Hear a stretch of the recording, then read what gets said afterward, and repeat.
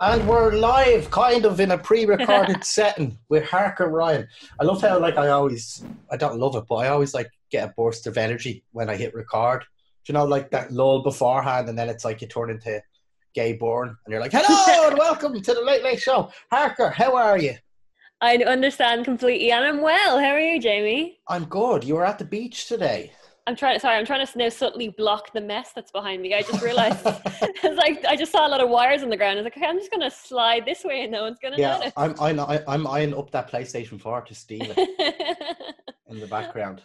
I was at the beach today. Yeah. I moved recently and now I live within 5 kilometers of a beach. Oh, do you actually? Yeah, Oh, you jammy it's B word. class. No Literally, way. it's amazing. So it's So literally, is it just a 5 minute walk? no, but it's within 5 kilometers, so I'm able to drive and stop nearby. I'm actually only 3k from the beach, Oh, so it's great. nice. Have you There's still got, no. Sorry, go on. have you still got that electric scooter as well? I do, yeah, I do. Unfortunately, the bit where I live in has no paths that bring you down that way. It's all like old country roads. So you have to drive. It's not particularly safe because they're quite speedy on the roads as well. So Oh. it's not really safe to walk them, unfortunately. Yeah, I seen it. I seen a post from Paddy Murphy, who says, "First time I've gotten to physically hang out with my mates in months. It's so Yeah, great. Harker Ryan moved 5 minutes from me. Oh, no way. I'm so close to Ireland is the Paddy. best place in the world when the sun shines." Oh, that's class. So Yeah, you're it's nice and close to crazy. Paddy Murphy now. I'm really close to Paddy. I actually was able to park at his house and we walked down together, socially distancing, walked down together because there was no parking like beside the actual beach. It was very busy today. Nice. So I asked all the guests really because I started this podcast probably out of isolation. Do you know what I mean? Being stuck indoors, I was like, I need to do something. So I kind of ask everybody how they've been dealing with the lockdown and Mm. coronavirus in general. I know it's a drain to keep talking about it as it's No, it's good. we're now into June at this stage. But yeah, how have you been finding it and lockdown? And I seen you have a video up saying you moved during lockdown. So yeah, tell us a little bit Yeah, about that. that was an interesting experience. I moved out of home for the first time during the lockdown, so it was a I don't know how normal moves go because I've never done it before, but it was a challenge trying to make sure everything got here in one go because I my parents are quite high risk and I was living with them at the time. So I couldn't go back once I left. I couldn't go back and pick Okay, up yeah, more yeah, I things get or you, anything yeah, like that. yeah. So I literally piled everything into the car, and my mom actually decided to drive out as well. So I was able to use the back of her car to move stuff, and I just took everything out of her boot, and then she drove back, so she never got out of the car or anything. And so she stayed safe, and that yeah, we it was an interesting way to move. That's for damn sure. Trying to get it all in one go. Plus, it was actually the very first time we'd even seen the place because we rented off of plans.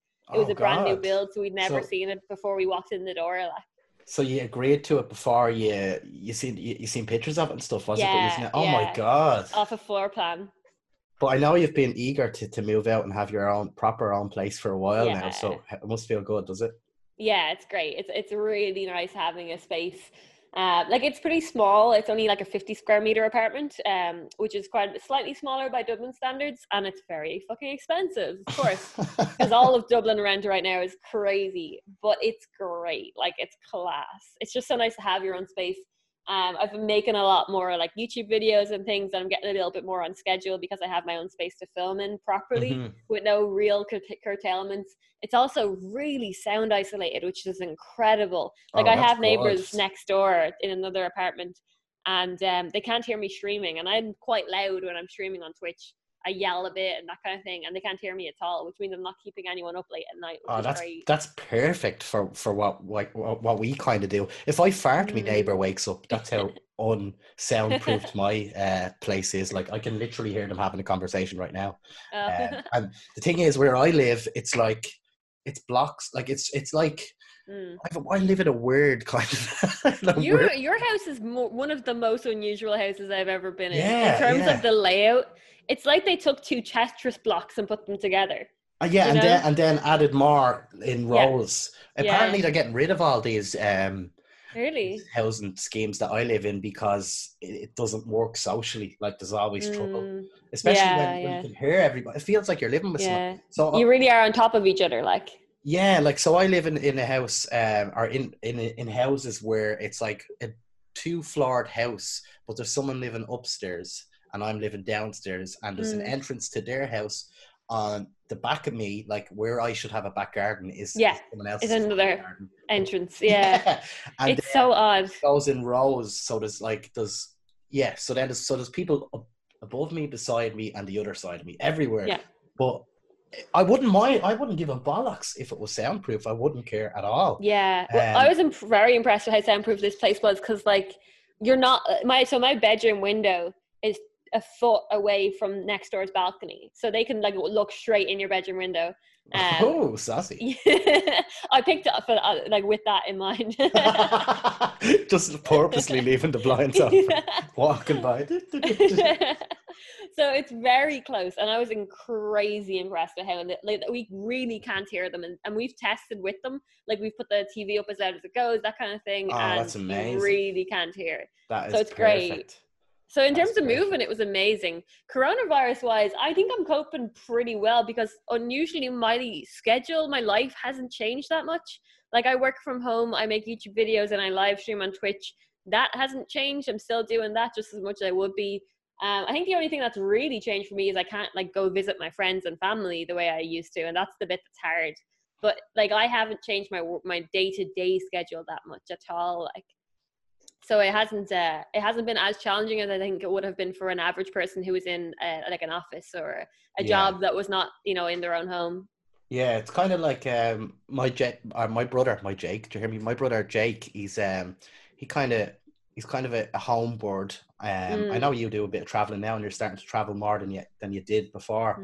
But like I ask him, and he's like, "This is just my normal, Jamie. This is my thing all the time. Nothing has changed for me." He's like, in fact, he's like, I feel bad for, you know, all the stuff that's happening in the world, but in terms of him personally, he's like, I kind of feel a little bit better because now everybody realizes what I'm living like, you know. And it's kind of, he's actually going out more during lockdown because I don't know why, I think he just feels a little bit freer, like in terms of like he's going on his walks and stuff, he's not breaking the rules or anything like that. But yes, for some people it's like, this is how I live all the time, bitch. Now you have to see how I live, you know.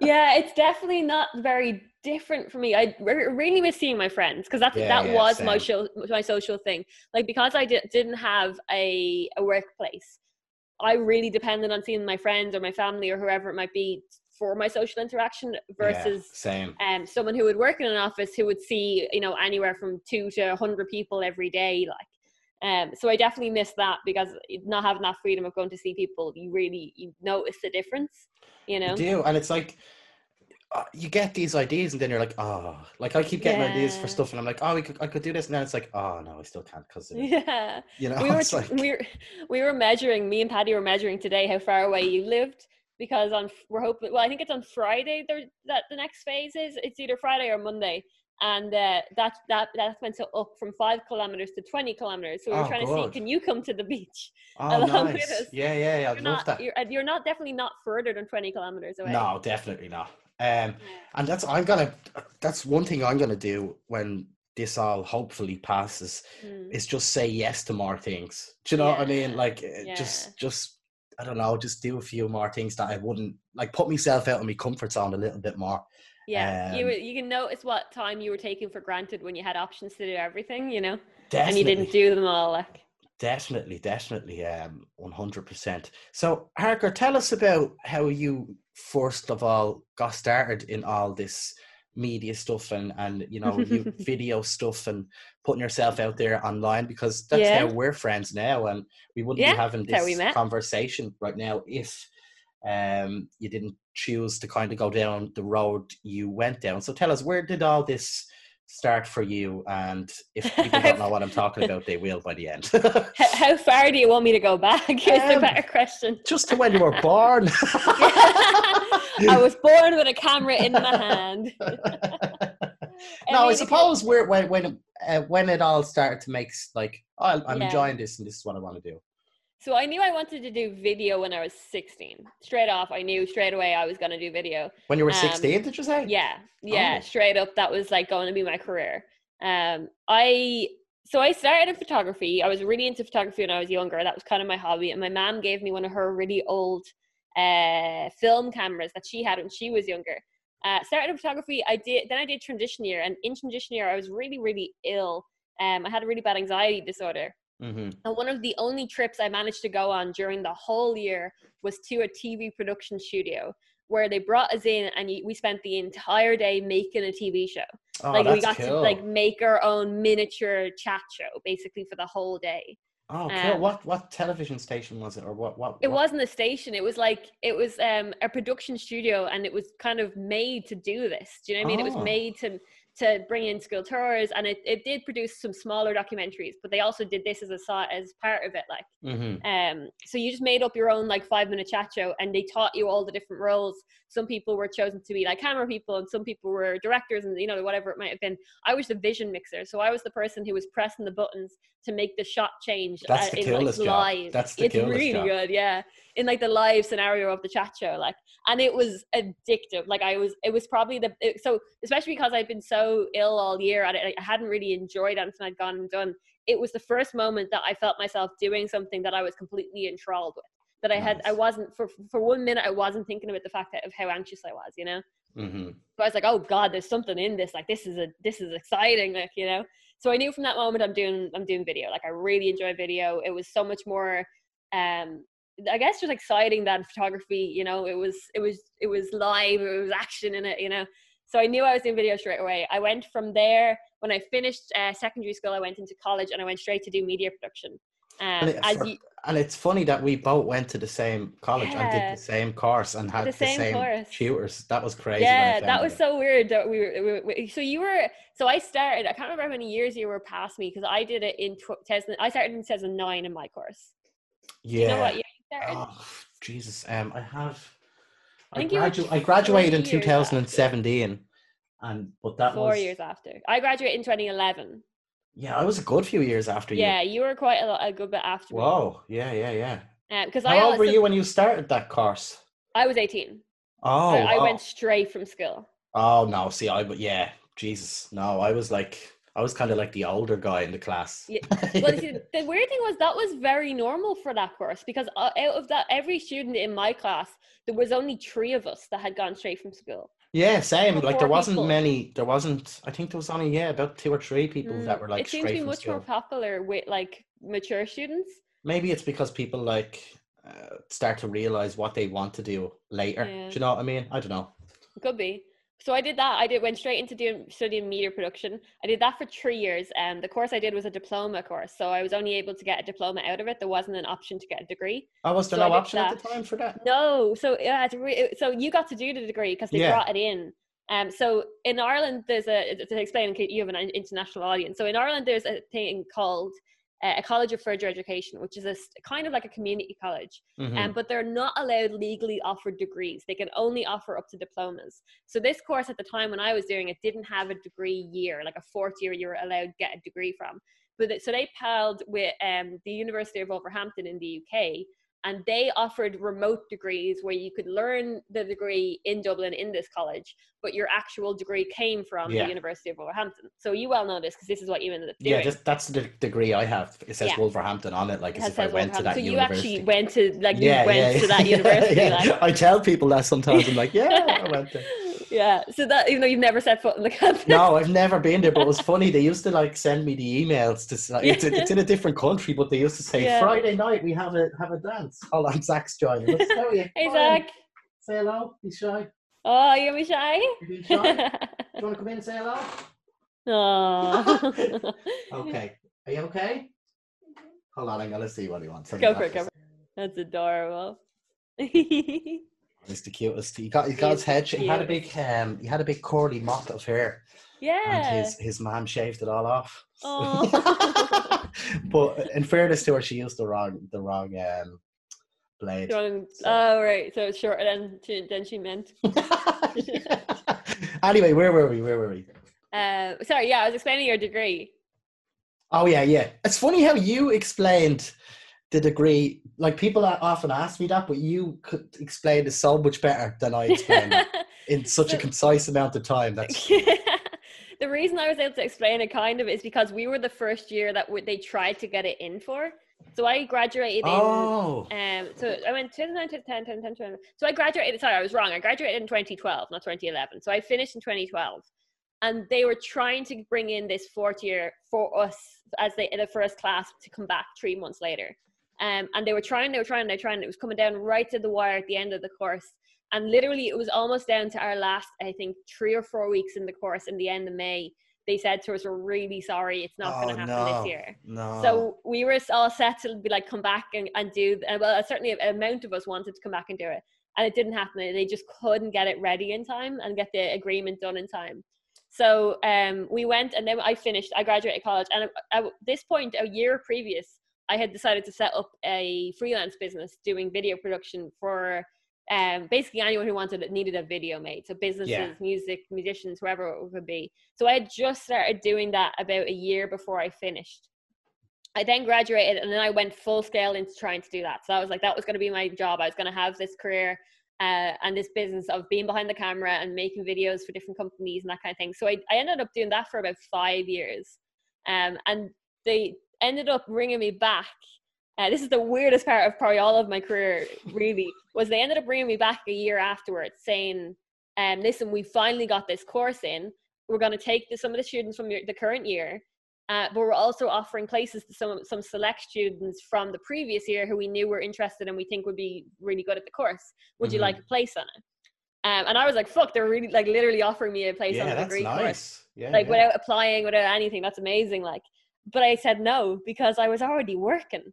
I already had a business going, and I wasn't about to go back and spend. I think it was, I don't remember the fee. I think the fees were about 3,000 already or more. I think they could be more than that. Yeah, it might have been more. A little bit more than that. Yeah, it was a private. Obviously, like we're very used to kind of very cheap education in Ireland, and it was because it's a private college in the UK. The fees are quite expensive. Yeah. So unfortunately, that's what has stopped a lot of people in my class doing it as well. They couldn't afford it. Anyway, continue. Sorry. I couldn't. No, it's fine. I just couldn't validate. Like, what? Not validate. I couldn't. What's the word? I know the word. Justify it. I couldn't justify it because I was like, well, I'm working in this, and media was really an industry where you could get just as far by just having good work, good examples of your work, as you could with a paper or a degree. Like, if you walked in with a really good show reel versus walking in with a degree but nothing to show for it, the person with the good show reel is getting picked every time, you know. It's for me it was more of a personal thing, just to have the degree. Totally. Do you know, I've never showed anybody it. Totally. No, I totally get it. It was only if I hadn't have been already working in video, I wanted to go for it originally. And like now as an adult, I'm like one of the only people I know that doesn't have a degree, you know, and it's a weird like mark on my record in a way, like, but then I look at the work I've done, I'm like, fuck it, I'm good, like, you know. But so what was even weirder was I said no, so I turned down the course. That was, I think, July. I was working in video production, and then a month later I saw this advert to work on the course, teaching the students who were in it as a technical supervisor for it. So I went for that, and I got hired for that instead. So I taught in that college for 3 years, as like teaching the students who were doing the degree. And the weirdest thing was I ended up teaching students who were more qualified than me. Like they had more qualifications than I did. But the role was to be a technical supervisor. So it was basically all like helping them with like the technical side of things, like when they couldn't work the camera or when something went wrong in their edit or whatever it was, like I was the one teaching that stuff, like, and that purely just came from the experience of having worked for 2 years or 3 years in that point in media. Like, you know, when you work, like, so I had a really cheap laptop which couldn't run the software, and I could get into a lot of anecdotes about that, but I won't because I'll take up a lot of time. But when you work with bad equipment, you learn everything that can possibly go wrong. Like every error code ever, you learn how to fix things. So that's why I was so suited to the role. So I ended up teaching it. In a weird way, you kind of did do the degree in a way, because you have to follow everything along that's going on. Because I remember when I did that course, we had a lad that was the technical person in the background all the time, and he was like, he had to keep up to date with all the assignments that we were doing and save all the files and do all the stuff. Yeah. So in a weird way, you probably did the course more intensely than I did, even though you didn't do the course. That is so strange. Holy shit. Yeah, it's really weird. So it wouldn't And not even only be, that, but it wouldn't, I implemented all of that stuff because I was the first one, year one. So I sat down with the lecturer who ran the course and oh implemented all yeah. of the things that needed to be checked up on as Whoa. the technical supervisor. But Whoa. I can blow your mind a little bit more. Go ahead, blow it. What was the name of the guy who was your supervisor? Do you remember? Oh, I forget his name. I called him, I called him a different name. Why? I just called him Jerry the whole time. Just, it was just a little running joke. Okay. But You, he's kind of a short-haired, nearly baldy guy, I think. yeah. He's young enough as well. Okay. Sound bloke. I Um, think I might have known him, but I don't know if it's this. So, because I knew the guy who took over that job 2 years after I did it. what was his? Do you know his name? His first name? Yeah, his name was Alan. It could have been him. Could have been. I don't Did he know. have? Okay, he has a very distinctive. Does he have white eyelashes by any chance?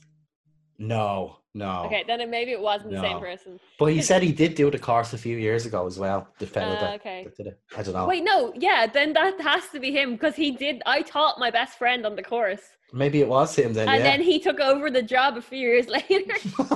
And that's literally my best friend for years. And I Oh think he might wow. have been your supervisor. Yeah, maybe was. See, I'm so self-absorbed that I don't pay attention to anybody else other than. I don't know. It might. They had a few different people doing it, so it might not have been the same person. There's a chance, but yeah, it was weird. I ended up teaching my best friend. He was one of the students. He was always very stressed. Like he was like he's sound, but he was like, so he had so many, hard drives. Anytime I went to all the hard drives, and he's connecting them up and trying to help everybody with their projects. But yeah, that's definitely a way more intense, Yeah, intense than actually doing the course. So you probably learned more than anyone who's ever done the course, and because you were the first one to do it. It must have been even way harder because there was no protocols. You had to make the You need protocols. to make You them know? all up. It was Whoa. very fun though. Like it was really enjoyable. So I did that for like 3 years, 2.5-ish. Because for 1 year I was just like teaching the next supervisor how to do it. And then I continued doing video production in my business for 5 years or so altogether. And I was just winding that down I kind of always kept like a normal part-time job along with it because I was never full-time into it. And I was just winding that down when Facts Channel came along. I'd just gotten bored, really tired of making videos for other people. I wanted to make my own stuff and tell my own stories. And I was like, I don't want to keep these.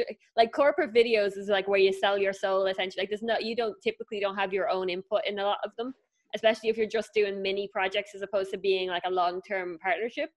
Yeah, So like you're not really growing yourself in a way. Yeah. Obviously you're growing, context and being able to do more videos. Yeah. But in terms of your own work, or like if you're making short films or YouTube videos or anything like that, yeah. You're making someone else's story and making it look good, as opposed to making your own. If you have a story you want to tell. Now, like I was super into doing that, so it's not to knock that industry. It's a great industry to do. Yeah, but same, if you have like a mind that you want to tell us some story yourself, then you might get tired of it. Like, so I got very bored of it. It started feeling like every video was the same thing essentially. Like, so then I literally just came across Facts Channel on YouTube, and I started watching them. How did you get onto the Facts Channel? Because I know everyone has a different kind of method or a different story of how they got on it. Because lots of people did want to be a contributor on the Facts Channel. I was very straightforward. I was like the muggle. I just applied. Like I saw a Facebook post saying they wanted new contributors, and I sent them an email. I used to always say I was the jobber, which is a WWE term. Like I was not a comedian. I was not an actor. I had no special set of skills.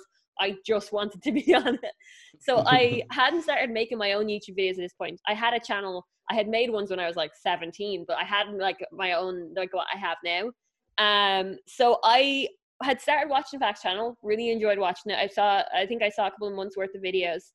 then I followed them on Facebook, and I had in my head being like, oh, I'd really like to be on instinct of really wanting to be in front of camera instead of wanting to be behind camera. So I was like, I really would like to be on that. That's so cool. I followed them on Facebook, and literally, I think a week later, I saw a post saying, like, we're looking for new contributors. Send us a message if you want to be on it.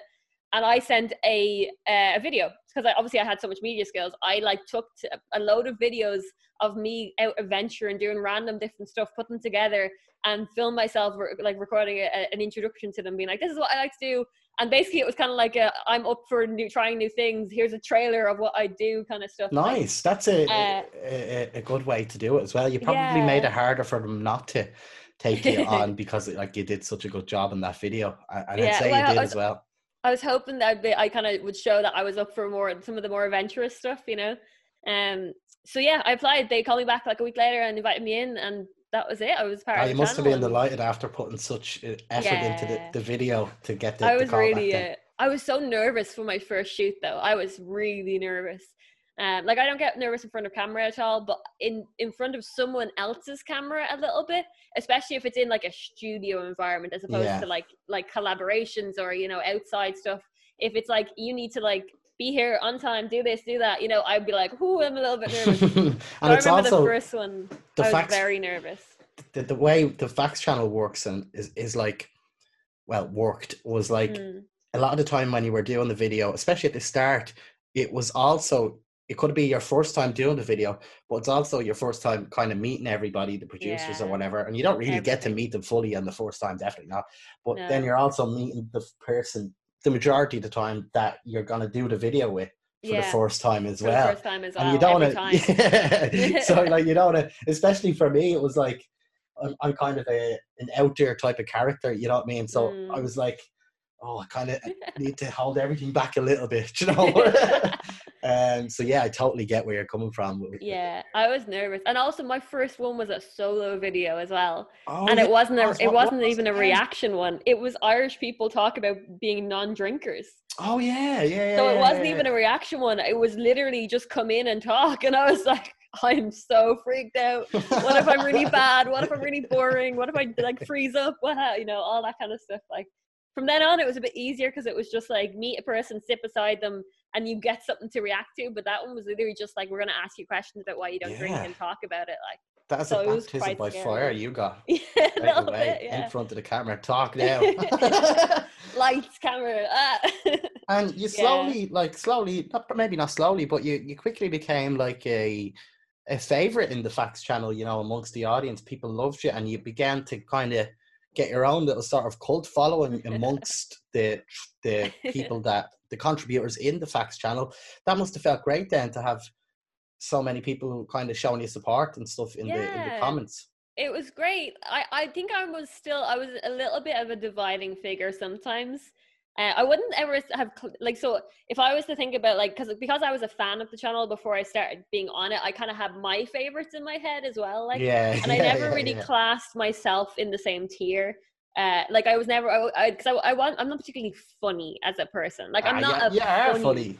No, not really. Like I'm not, and I accept that about myself. I'm never like the funny one of the group, you know what I mean? In any friend group. And I just like, I know I'm not, and I can't change that. Like, you know what I mean? I don't know if you can learn to be funny. Like, so I was just, you know, the alt girl. I was the goth girl. I was that kind of extra little stereotype in that sense. Like, and that is who I am. Like, I am alt, I am goth. So I was happy to kind of embrace that. And usually I'm quite a friendly person as well. So like that was that's like, you know yourself, we didn't play characters on the channel. Like we were just ourselves. Like yeah. So it's just an exaggerated representation of yourself.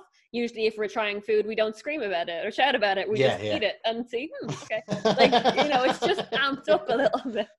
But it was nice to see it being like, it definitely took, I think, a couple of videos before people were like embracing me in that sense. Although because obviously I was introduced as a solo person in my very first video, for a very long time I was just known as Paige, like because I had my Paige's hair from WWE and I had dyed it to look like hers. So everyone was like, oh, who's the WWE girl? And I was like the wrestling girl for quite a while. Then I was the goth girl. Then I was Leather Jacket Guy's sister for quite a long time. I didn't hear about this. Yeah, because we were paired in a video together really early on. I think it was like my fourth or something. And randomly, we were dressed identically. like head Wow. to toe. There was a photo on Twitter somewhere, head to toe, leather jacket, leather top, leather boots, black jeans, like, Oh and I God. had long black hair. So every single comment in that is like, is that leather guy's girlfriend? Is that leather guy's sister? Like, who is this chick? I didn't know So that. for a while I was that one as well, and then slowly, very slowly, I became Harker, and people started knowing me as Harker. Yeah, yeah, and people started to love you, and yeah, it was a great time. The facts It channel was. time, It wasn't was it? very fun. Like, I really um, enjoyed it. Was my first video with you, or did I don't do you know know what your whether first one was? no, but I Hmm. remember I think one of my first ones was definitely with you, Yeah, I definitely think and I it was met you when you early had on as you were it joining. was when you had that hair, like your hair was like one color and the other one, the other hair was the other color. You all right, buddy? The You pop your head in, say hello. You getting braver? Come in, say hello. No, you just want to have a nose. I can just see the little It's funny because sliver. you can see it on the. He's gone. He's gone again. Yeah, when I met you, when I did it, I remember you had the hair. Yeah, the hair you were talking about. That's the The wrestling hair, is blonde it? kind of, huh? That's the wrestling hair, is it? Is that after? No, so the wrestling hair was half black and then half blue at the end. The Oh, blonde streak was because I wanted to look like Rogue from X-Men, but I could never oh, make it go white. okay. So how many? I can rate my time on facts based on what hairstyle I had, and every few months it was something different. Yeah. So how many videos did you do with Facts then? Or how long were you with the Facts channel? I don't I was even know with how long. them 2 or 2.5 years. I think I did like 60. It was 50 to 60 around Whoa. that. Whoa. Um, but yeah, over the course of at least 2 years, I did that. So it was like one every month or two. And what was the favorite? What was your favorite video you ever did on the Facts channel? Ooh, the wrestling one was really fun. Where we went down to a gym in County Bray, or County Bray, in County Wicklow and Bray, and we tried like WWE wrestling. That was incredibly fun. There was also a chili video where we tried different chilies. And hey, It's just going to he become just the theme lets of, it. this episode of the podcast. But yeah, they fed us chili, and it was some of the nicest food I've ever eaten in my life. Oh, nice. It was delicious. The favorite one I ever did was we did one. I don't know if you were in this one where we tried serial killer last meals. Oh, I was in that, but I was with Ryan. Oh, were you in that? That was so Yeah, cool. that Did was you not think that was great. awesome? The food was so good. Yeah, yeah. We got like what was it, KFC?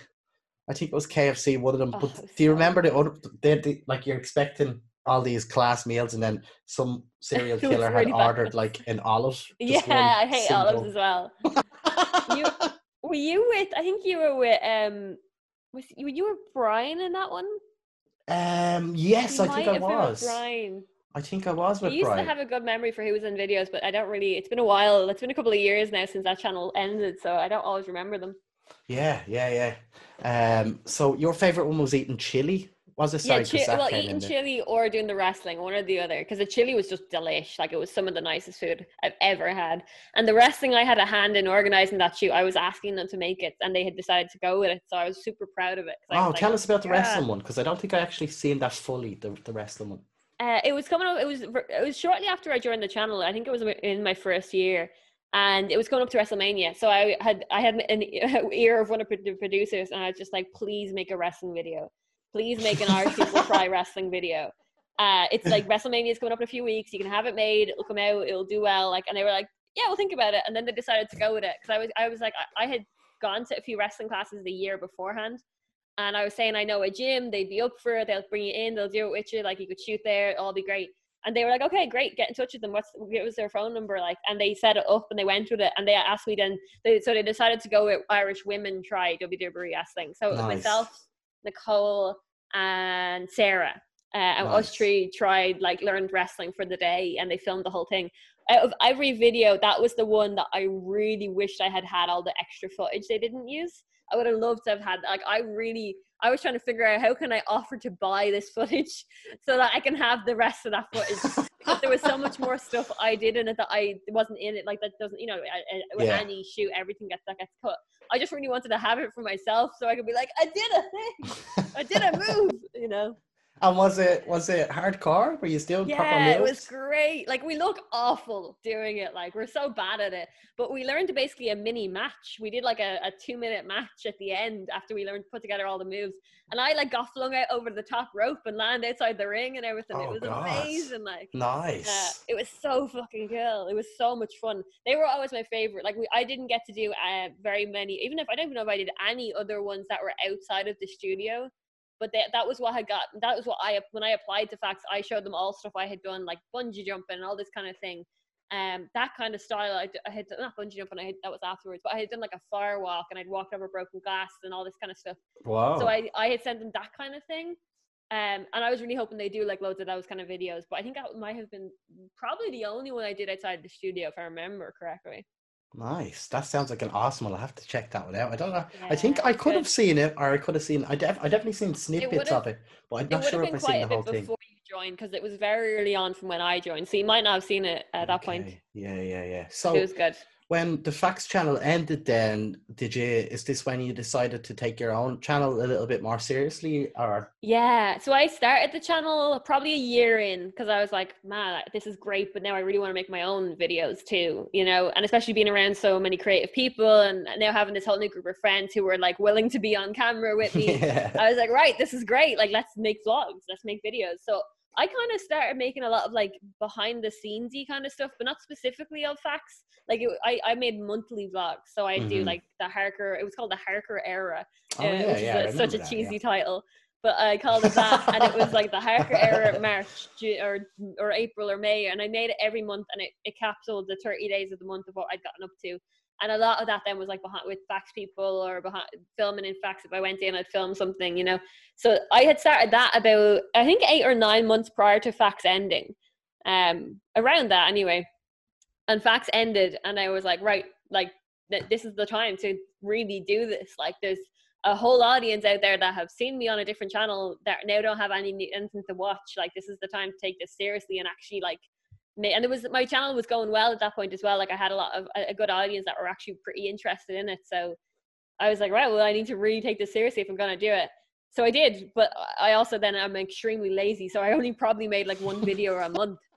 Like it was, I am an extraordinarily lazy person. So in terms of like taking it seriously, 12 videos in a year isn't a lot. Yeah, yeah, yeah. But I did try. I still, to this day, am good at making weekly videos. I still can't But do it. Like, when you do make a video, there's always a lot of thought put into the video.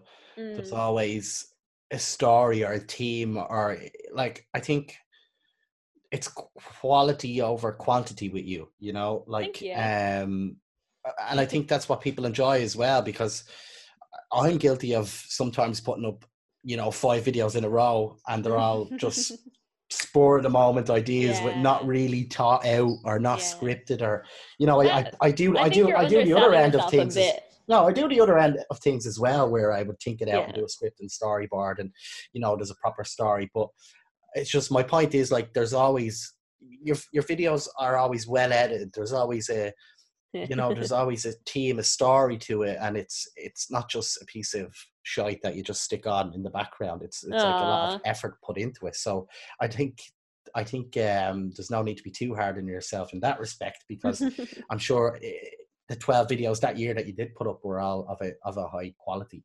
You know what I Thank mean? you. Well edited, and a lot of time put in. And Yeah. I think that's how people kind of magnetize to you, because of that, because of the effort and the time and the stories and the thought put into your videos. So I'm trying to kind of embrace like the medium ground of not being because thank you very much for the compliment, and it is great to do it that way. But it's quite easy to also fall into the rabbit hole of being overcritical of your own content, where you don't put something up for ages because you're like, oh, this really needs more work, this really needs work, and it's not yeah, at the yeah. quality, and you get to the point where you've dug yourself into such a hole that even putting it up, it doesn't do well because it's been 2 months since anyone's seen your channel. So you kind of like you have to find like the middle ground of like make good stuff and often, and don't get like so like I'm a person who has never learned how to edit fast. I Hmm. have to like I edit slowly because I edit so specifically. I've never learned how to stop caring about the little things. And I fall into these rabbit holes of like, I want to this filter here. I'm going to spend the next 7 hours learning how to do that. Like, and I lose a whole day worth of editing. Like, you know, I do a lot of that. So I'm trying to get a bit better at not caring about those little things quite so much. I know what you're saying about the middle ground, but I think sometimes I wish I had that patience of like, you know, sitting there 7 hours trying to do the filter. Like sometimes I'm guilty of just like I put so much effort into the production of it. Like now, if I'm doing it for a brand, obviously I'll put everything into it and I'll make it pro as fuck. But when it's just for my YouTube or Facebook or anything like that, sometimes I do the opposite of you. And I just slap it together. I've never been able to really do that. yeah. Maybe like a medium ground of me and you would be perfect. Yeah, probably. It comes from like, because I was so technical based in my college and in my previous jobs, it comes from not being able to like accept mediocre, like, and I mean, I don't mean story, I don't really focus on story that much, I mean like sound levels and clarity and that kind of stuff. Like I've abandoned either whole shots or whole videos because something small was wrong instead of just dealing with it, you know. Or like I'm very particular, I'm very, very bad at framing when it comes to filming. Like I can't frame a shot to save my life. In terms of like making it look good, like I'm sure there's a way to make this apartment look amazing, but I haven't figured it out, you know. Like I somehow managed to make everywhere I film look awful. Like it's not my forte. And then afterwards I watch it back and I'm like, this is awful. Why didn't I spend more time framing this properly? You know? No, but this is just inside Harker's brain. Nobody else is seeing that at all. It's critique. But no, well, some of the reasons you haven't seen it is because there have been whole takes of videos that I've just abandoned and done again because I was like, this looks crap. I'm doing this all over again. Yeah, like, I get you. So I would never put it up sometimes. So yeah, I'm trying to get better at that a little bit and get a bit more regular. And like the funny thing is, so I'm not afraid to like be open about YouTube or anything. My YouTube channel is doing the worst it's ever done in its entire career. Like in terms of views and that kind of thing, I'm getting the least amount I've ever gotten. And I think that just comes from having a channel that you barely uploaded on for such a long time. The audience that were interested are not anymore. Like, you know, so I'm trying to like get more consistent because YouTube really favors a consistent uploader over maybe that's the what best I struggle quality, with like, the most, you know? Harker. That's what I struggle with the most. But like, I'm looking at your channel here and you have some nice views. Like, you know, you have 19.1k subscribers. You definitely have that like base of people that is so hard to get at the start. Like that's the hardest part of it. Like when you abandon them, they may as well not be there in the first place. You know, them. I abandoned like them. You put them on a river, just in a basket. Basically, like I was averaging really high views for my subs. Like I was averaging probably, you're talking 7,000 to 8,000 views a video, or well, 5,000 to 8,000 views a video on average. That's class. At least up to like, and some of them will go up to 11,000 quite consistently. And now I average about 1.5 per video, which is compared to obviously your subscribers are going up that whole time, your views are going down, which means that you're only reaching 1/20th of your audience, which is minuscule, you know? So like in terms of like how that kind of content, like, and my content hasn't differed. So it's not like, you know, the content suddenly crap or anything. It's that if you don't upload for 2 or 3 months in a row, you're going to lose people, you know? I think you should just have me on the channel more, and that will just automatically, you know, boost views by like 10,000 every time. I'll lose half my subscribers. Yeah, I'm looking through. You have some. This isn't meant to be a deep dive of Harker's YouTube channel, but well, right. Some of your videos here have like extraordinary amounts of views. Like I'm looking at one here, fish haters try sushi for the first time. That went has viral. Nearly 500,000 views, 50k views here, St. Patrick's Day. Oh, there's me, the Harker area, December 2017. Yeah, I see what you mean. Jesus Christ. See, if you look at my older, like the 2017, 2018 videos, they'll have so many more views than my current ones would have. Like I tried cheap gothic clothes from Wish has oh yeah, 87k views. Holy shit. that was the only successful video over the last year, really. It was not. Stop No, that. it was genuinely. In terms of going viral, but your other videos are very entertaining. Like, and I'm sure To people a love small amount of people. Trick or Treat Irish versus American Halloween Oh, that Candy did has okay. Yeah, 15,000 views. That's that went quality. well. But you have to Um, remember those views came up over the course of 7 months. Like they're true. older videos, so of course the longer a video is up, the more views you might trickle in. So, But in terms of instance, I would have probably been getting several thousand in its first 2 days, probably. oh, nice. There was days I would have gotten 1,000 views in its first hour of being live, like. You'll be So back. They'll come back up. They'll come back oh yeah, up. like I'm not upset about it or anything. Like it's just you need consistency, and that's what I'm Yeah. trying to do now. Like. So then you moved on to like streaming and stuff, and you're still doing YouTube as well. But I Yeah. know from a personal level that you enjoy streaming, like you really love it. How did that begin, and what do you love about it most? Streaming is like amazing. It's just so much more enjoyable. I find more enjoyable than video. Well, I mean, they both have their merits and they both have different like exciting parts about them. You can make much more interesting, I think, things in video. Like obviously you can film anywhere you want and that kind of stuff, whereas streaming is very limited in terms of where you are. You have to have a really good internet connection. Yeah, no. I have a great internet connection and it pops off sometimes. It's so annoying. Anyway. Streaming is just the interaction can't be beat. Like it's like when you reply to comments on a YouTube video and it's great, but it doesn't feel like a conversation. It feels like an email. Streaming is like it's being in the room with someone at that exact moment. It's like I think it's the main thing that's been getting me through quarantine, because it is now my social interaction for the day is when I stream. Like I hang out with people and like it's when I stream, it's just myself on camera. You can't see the other people, you can just see their messages. But it's just so much fun. Like I tried it on YouTube originally. I think I tried like a couple of streams on YouTube, and then I just had one that was really successful out of nowhere. I think I had just turned on super chats or something, and I got loads of super chats, like just a crazy amount. But then afterwards YouTube took half of it. And I was like, hold on a second, what? Like, why is YouTube taking half of the money that people have tried to give directly to me? Like, and it turns out YouTube takes like I think a 30% cut. And then they charge like transaction tax and or fees, and then Apple well. Like charge a tax to use this thing through an iPhone as well or something. What? Do they? Yeah, there's some kind of like the person who was paying, there was like a tax from you paying from your device or something like that. I don't really know what it was. As if they don't get enough money from ads already on YouTube. Yeah. Like, come on. So it was like, okay, hold on. This is I think it was like 45% was gone or something like that. So I was like, this is insanity. So I started looking into other platforms, and people had told me about Twitch quite a lot, and I wasn't familiar with it. So I checked it out. I very slowly started streaming on it. It was like the funniest thing, because I was so bad for the first while because I had no idea what I was doing. I'd never tried to really do it that well before. I was trying to get to grips with a new software that wasn't familiar to me. I was trying to I was on the worst internet connection. Like my internet connection when I was streaming was 10 megabytes down and 2 megabytes up. Like, how do you stream on that, And it would also like cut out constantly. So I was trying to, and I was doing it off a DSLR webcam, and every 25 minutes that turned itself off. So I had to press a button to turn it back on. It was chaos. Did you have you upgraded your webcam now, or what are you? Yeah, I use a webcam now.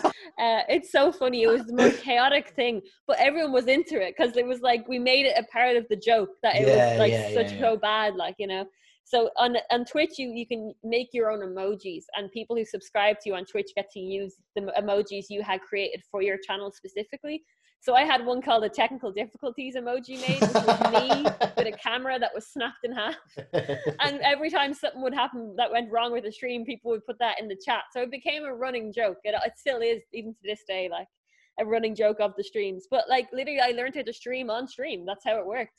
Every time, like how I taught myself how to do media well enough to work in a college. I waited till things broke and I fixed them, or learned how to fix them, and you continue on. So it was a funny. It was definitely easier having a background in media, but it was a very big learning curve, very fast. And you have like regular people who pop in like every time you stream and stuff. Like, it's almost like a little community. It really is. It's especially how long are you streaming now? I'm streaming 10 months now. So you must be like really getting to know these people as well. Like, Oh yeah, I know their names. I know where they live. I know their social security numbers. I can browse their identity. No, it's great. Like you see this, and especially even funnier. You know, everyone on Twitch has a username, and it's quite different to typically your name on YouTube or on your Instagram. People kind of create their own ones. So like there's someone say called Irish PS4 Gamer. That's his username, but I know that that's Thomas, and I know what county he lives in. So you like have a running thing in your head of who it is you're talking to, what they do. Like there's a guy called James, his name is James Bigger. He has a farm, so every time he's in, the first thing I say to him is, "Hey James, how's the cows?" Because he raises cattle. You know, you're literally hanging out with your friends doing this, and it's great because I still have quite a small community on there. I can remember it all. When it starts getting a bit bigger, I might struggle to try and remember all the individuals. Like, but at the moment, it's everyone, and not only that I know them, but everyone knows each other as well. So they all talk to each other as well as talk to me. Like, you know. And that's mostly what I do. Is I just mostly do chatting streams. I was just about to ask that. Yeah. Sorry, I mostly just talk. Most of the time, we're just talking, and then occasionally I do like party games, which are just audience-based games that people can join in on. You don't have to own a certain game to play or anything like that. So we do a bit of that as well, just to like give us a bit more entertainment instead of just me talking for 5 hours, which I do sometimes as well. But yeah, it's basically like you say about it being a little community. We have, so there's a thing on it called commands on Twitch, which is essentially where you can put in an exclamation point and a word afterwards. And if the streamer has set up a certain command for that, it gives you a line of text back. So I have a command called exclamation point cult, CULT, and the command that comes back says it's not a cult. Because like that's what it kind of feels like sometimes, you know. So it comes back to tell you to officially state that it's not a cult. Just say no. It's not a cult. It's not a cult. But so it's a whole world over there. It really is. So you're really enjoying that now. What is it that you enjoy the most about the streaming thing? Is it the interaction with people and getting to know different people? Is it the laid backness of it? Because I know you seem to be like a lot happier since you've found streaming. Not that you were sad or anything, but just in your motivation levels, and from what I've been talking to you, you just seem a lot happier in yourself. I think you've kind of found something that you really love. Yeah, I really do really enjoy it. Like, it's funny, I have a very limited amount I can do it, and that's self-imposed. I've found that I stream twice a week, and most people on Twitch stream every day. A lot of people are daily streamers. But then a lot of people are game streamers, so they'd be playing the game and talking over it, as opposed to doing what I would do, which is kind of like hosting a radio show almost. Like it's just nonstop. Like there's never a break of talking, you know, which sounds like it would drive you nuts if you were listening to it. But it's just, I don't know, the interaction is just unmatched on anything else. It really is. Like it's like just hanging out with 30 of my friends every night that I do it. But I find 2 is the sweet spot for me. I do it Wednesdays and Saturdays, so that it's as separated in the week as it can be. And the nights that I've done extra, it's like we ran out of our topics. Like and this is honestly just, it's what I've done with my friends. So I'm bringing over like my what I've done all my life, which is I don't text. I am not a texter. If my friends are doing something and I don't see them for a month, I don't know what they've done for the month. I hate texting, specifically texting to just catch up. I won't do it ever. Sometimes I'll phone, but I won't ever text because it's a drag nowadays, isn't it? It's like, I've been like this. I have to move my fingers. Fuck but this. it's not even just that though. It's like the constant update. You've nothing left to talk about when you do finally meet up. You know everything. You've talked about it already, you know? You've no news to tell, like. And I much more enjoy being with someone that I'm like, right, what the fuck you been doing for 3 months? Like, and hearing all the stories in one go, you know, than hearing like a text update of like, this is what I'm doing or this happened, you know. I'm like, no, tell me like when I get to see you and talk to you where we can talk for hours and there's no interruptions and, you know, you can hear people or whatever it might be. Like, so I've always been like that. So that's kind of a habit I guess I've brought to Twitch as well, in the sense of I can't do it every day. Like, there's no news, there's nothing's changed, nothing's happened, there's nothing else to talk about. Whereas like once or twice a week, you're like, okay, some things have happened in the last few days. Maybe I've put up a video, maybe, you know, like James the other day, he was fixing, like, sorry, there's another chat. So a lot of them live in like tornado states in the US. A lot of the people I chat to. So like every so often I'm like, what's up? And they're like, oh, a tornado nearly killed us to yesterday. I'm like, what? Like, or James, like his fence went down because of the wind, so he had to go out and fix his fence. And like just there's news, there's things have happened in people's lives in 3 or 4 days Yeah, that and hasn't happened in you also a have like day. new fresh ideas or thoughts in your own head from if you, Yeah, rather than if you were doing it every day. I get that, yeah. yeah. It's Um, definitely my limit. I can't go more than that. I see. You Maybe know. maybe you will. Well, you never know. You never Well, know. I am lying. I'm actually streaming tonight on Monday. But that's because I've just started doing a thing where I do a game stream just because I'm replaying The Last of Us at the moment. And Oh, it's not, nice, so nice. it's kind of like if Wednesdays and Saturdays are my stream, this is like just a chill. Like Oh, I get you. I Yeah, yeah, very yeah. barely talk. It's just to get, I want to play the game and I thought I may as well, like some people want to watch this game because they want to play the second one. So I may as well do it on Twitch, but it's very, very low key. Like, Hmm. it's kind of just to I'd say a couple of words every so often, but it's nothing like my standard stream. Like, Nice. So I hope people will go and check your streams out. thank you. It's But just Harker Ryan on Twitch, is it? yeah, Harker Ryan, the same as anywhere else, YouTube and Instagram and all those. But I need to turn this on you because I'm still trying to get you to stream on Twitch instead of YouTube. I know. You're still betting into YouTube. I'm just stubborn and I'm scared Yeah. of change as well. Because I have a little base on YouTube now, You do, like yeah. a small little base of people that come in and watch every time I stream on YouTube. And it's weird because it could be any time, but they'll pop in. It's great. But yeah, I'm scared if I go to Twitch that I might lose that. But then on the other hand, I'm thinking maybe if I go to Twitch, my channel will grow a bit more or my It streams will might, grow more. because you'll also getting in people who are on a site to see live streams, Yeah, as opposed yeah. to people That's who what, are on a yeah. site to see short form video and happening to see a live stream. People are there to it's a very different attitude to spend time watching a live stream to spend time watching a video. Like I always, of the very few rare times that I stream on YouTube, and I actually did one yesterday, YouTube very much feels like it needs to be a performance. Like you need to have a show, like a Yeah, game show, like yeah, yeah, you yeah. need a show. People are on YouTube to see edited content, like hard form, like entertaining edited content. They're not there to hang out for 3 hours. Whereas on Twitch, that's exactly what they're there for. They're Yeah. there to spend the rest of their evening watching you while they eat their dinner or whatever it might be like.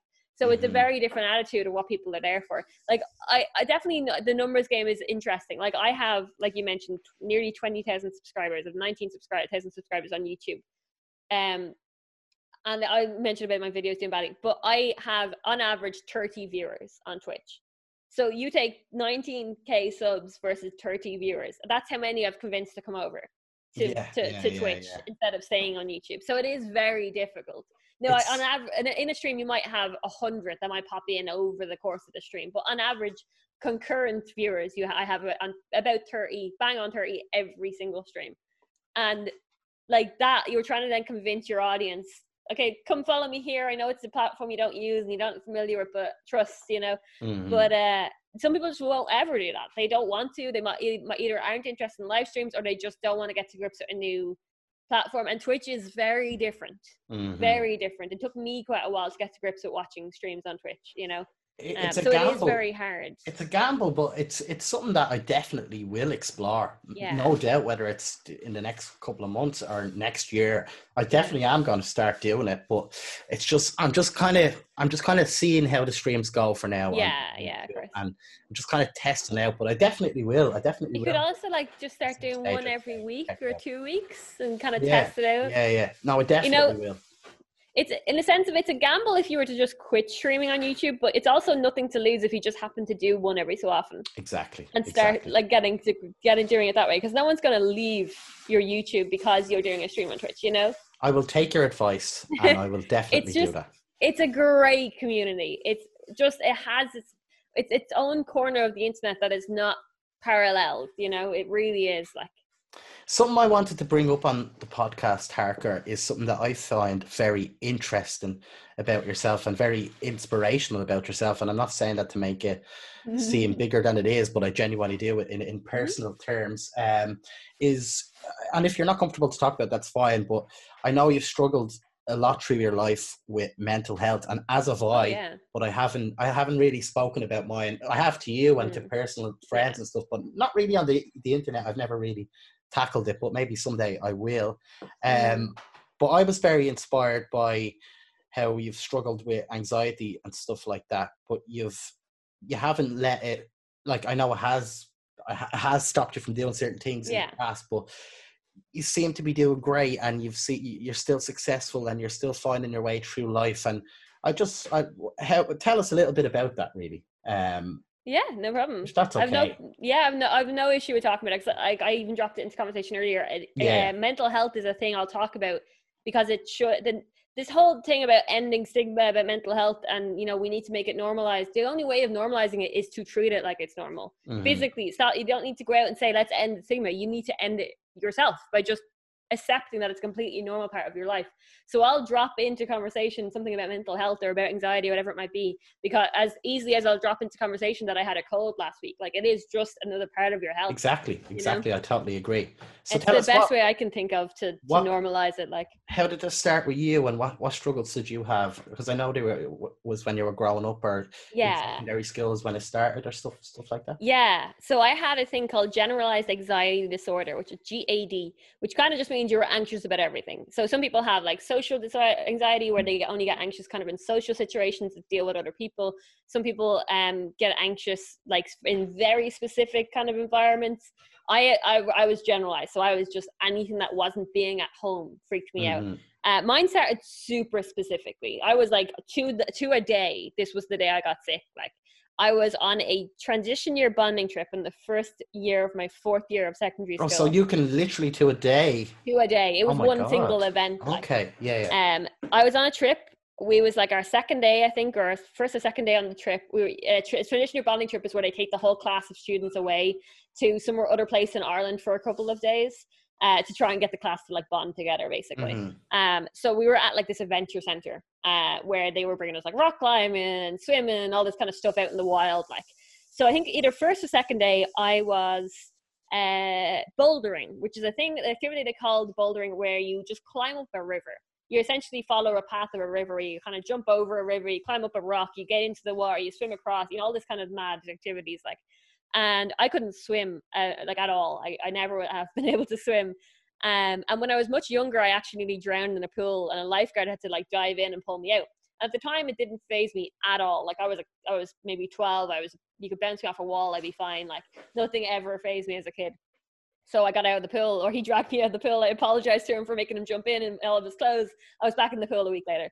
So on this bonding trip in my fourth year of school, I remember, so you're in a life jacket, you're perfectly safe, like you're not going to drown. But I remember I climbed across part of the river, and I felt my feet go from under me because it was so deep, and I was like, oh, that felt weird. And then you climb up to this other part of the river, and I had gone to swimming lessons, even though I couldn't swim. I could dive very well, so I really enjoyed diving. But when I would dive into a pool, I had to then swim to the wall and pull myself out immediately, or I'd sink. Like, I could not float to save my life. I enjoyed diving, but the swimming part of it now was not. The floating part did not suit me. So in swimming class, they would let me dive like a foot away from the wall. I'd dive in and then just drag myself out. So they always let me do it.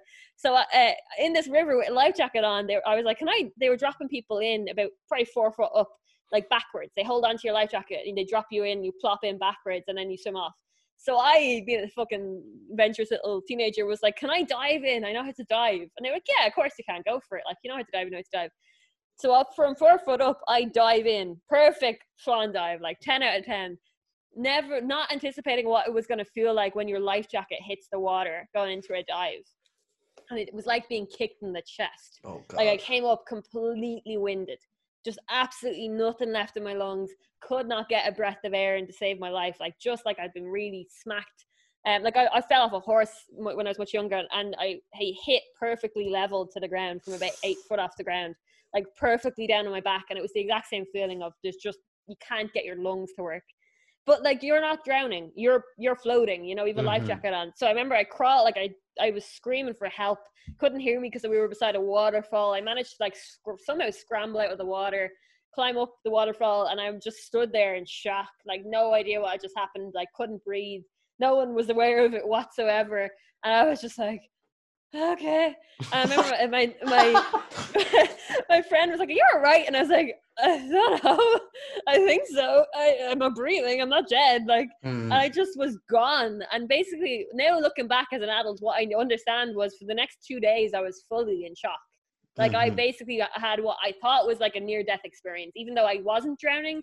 Because you can't Well, breathe. You're in such a in your panic. mind, Like, it was a near-death experience, yeah, you know. you're in such a panic by not being able to breathe and having nothing under your feet when you can't swim and in water that you're just think you're drowning. That's all you think is, I am dying right now. Even when you're out of the place, you're still like, what the fuck? So away from home, pretty much for the first time as well, for the next 2 days, I was like completely numb to everything. I couldn't feel, I was freezing cold all the time. Like I couldn't cope. I was also didn't enjoy it. Like the teacher who was with us, so I was kind of like being bullied quite a lot into like I wouldn't do any of the rest of the water activities for the weekend, and she kept giving out to me basically and saying like, what a disgrace you are and why aren't you taking part, and you know, all this kind of stuff. Like and yeah, she was really I isolating us just had a away from near-death me. experience, teacher. Fuck off. Didn't know, and I couldn't verbalize it. I Yeah, couldn't yeah, even get yeah. words out, so I didn't even understand what had happened because it was all so fast. Like, so long story short, I go home from the trip. For about a week I don't sleep whatsoever, like just not a wink. And I brought probably about 5. I was out of school as well because my parents thought I was sick. And probably about, I think, like night number 5, I was just out of it. Like I was just could not cope with life. Like, and I remember going into my parents' bedroom. I was probably 15 at the time, and just like screaming, crying, just like gone, like just couldn't. And eventually my parents were put 2 and 2 together and were like, did anything happen to you on that trip? Because it was like only a few days afterwards, and I hadn't slept for so long, and they were finally like, wait, maybe this was the cause.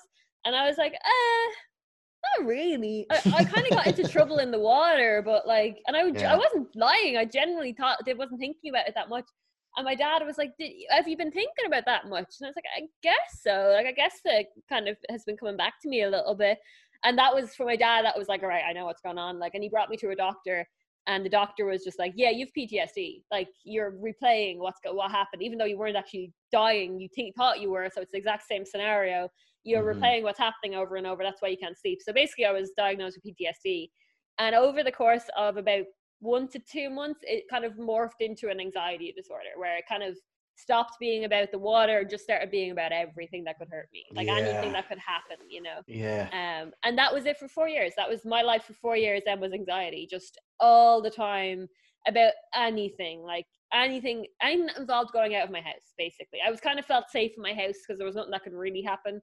Maybe I could fall in the shower and hurt myself, but it wasn't like at that kind of scale. And you were still probably at a little base level of anxiety while you were in your house as well. You know, you Yeah, like probably a still had that. smaller Yeah, one. yeah, And yeah. but it was mostly about like what would I have to do the next day, that I like going to school or whatever it was that was freaking me out. Like but yeah, it just like I try and describe what anxiety feels like to people who have never felt it. And really in Ireland, the example I use is, do you remember what you feel like or felt like when you did your driving test?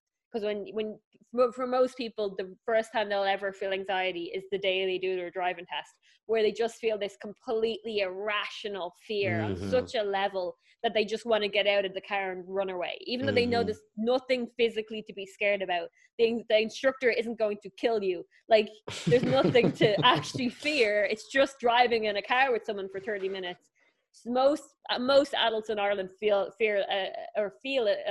unbridled fear, like such nerves, and that's anxiety in a nutshell. It's that feeling, but about everything.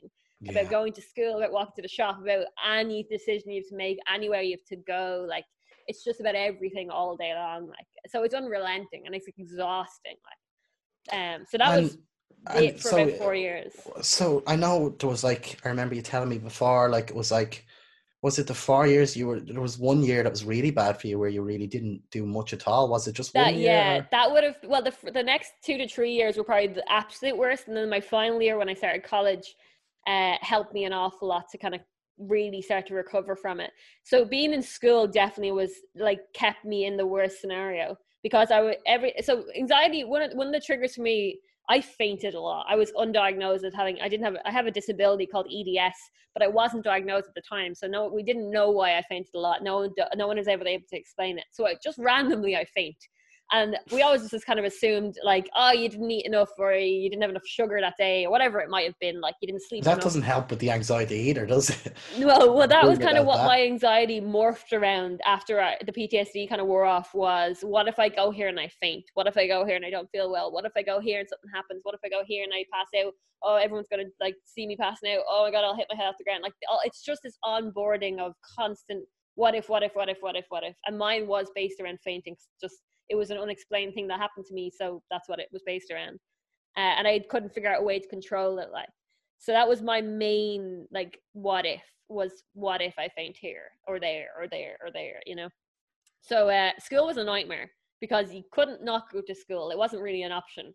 So you were forced into a situation every single day where you just had to sit there like I can't explain the feeling really, but it's like this gritted teeth, just get through the next 40 minutes, do that 8 times over, and then you can go home. I know Like exactly. I know the exact feeling. Yeah, the idea of being able to pay attention to a lesson was gone. It was just try and stay in this building and not run out of it, like, you know. So it was that for 3 years or so, until the leaving. 3 years of that. Yeah, the worst one was that year itself. Was the 4th year.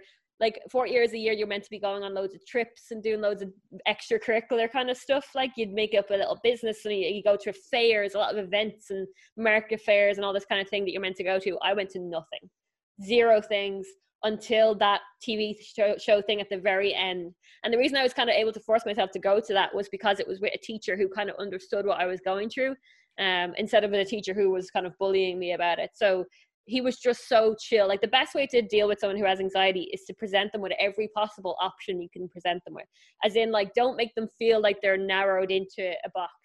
Because if they see no way out, they're finding a way out, and it's to go the fuck home and not go back out again. Like, so the most you can make them feel relaxed is to be like, oh, you can just go. If you don't feel well, you can just go. We can ring someone to pick you up. We can get you a taxi. You can just go. That's how you calm someone down who's freaking out about not wanting to be somewhere. Because presenting them with the option is usually enough to make them feel less anxious. It's all a mind game. It's in your brain. You just have to trick your brain into calming back down, and it works. Like whatever way it works. For me, it was bringing a bottle of water, a bottle of Ribena, Tic Tacs, and a bottle of Rescue Remedy everywhere for 4 years, non-stop. So, before we get to how you kind of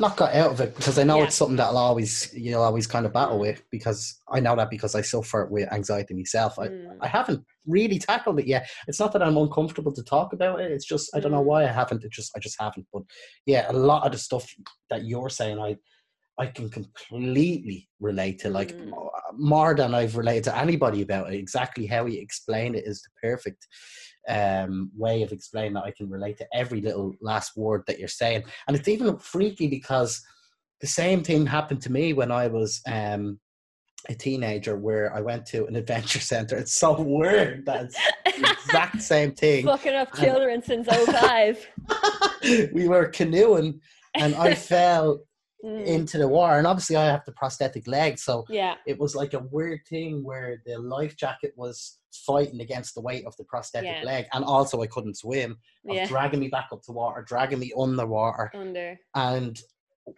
I thank God there was a fella canoeing by, and I just grabbed onto his boat, but it was going on for like a minute or two, or maybe 3 of and I think mine was even, not that it's a competition, they're both the same. No, you must be worse than me. I think they both had the same effect in our minds. But I think I nearly did actually drown, like, because I swallowed so much water, like I really did.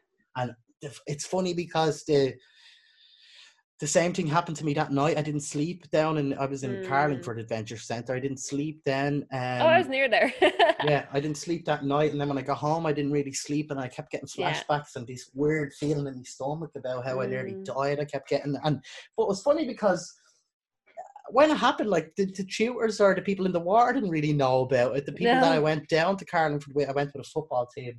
I didn't really tell any of the managers or anything like that, and it was similar. Like, it was my first time going away on my own without my parents and without anybody in my family, and that's always an issue with me when I was a kid, because of taking off my leg at night time. I had so many insecurities and stuff, and when I got home I couldn't sleep. But I never went to the doctor about it. But I can remember then soon after that, I won't get into it too much because I know this podcast is about about you.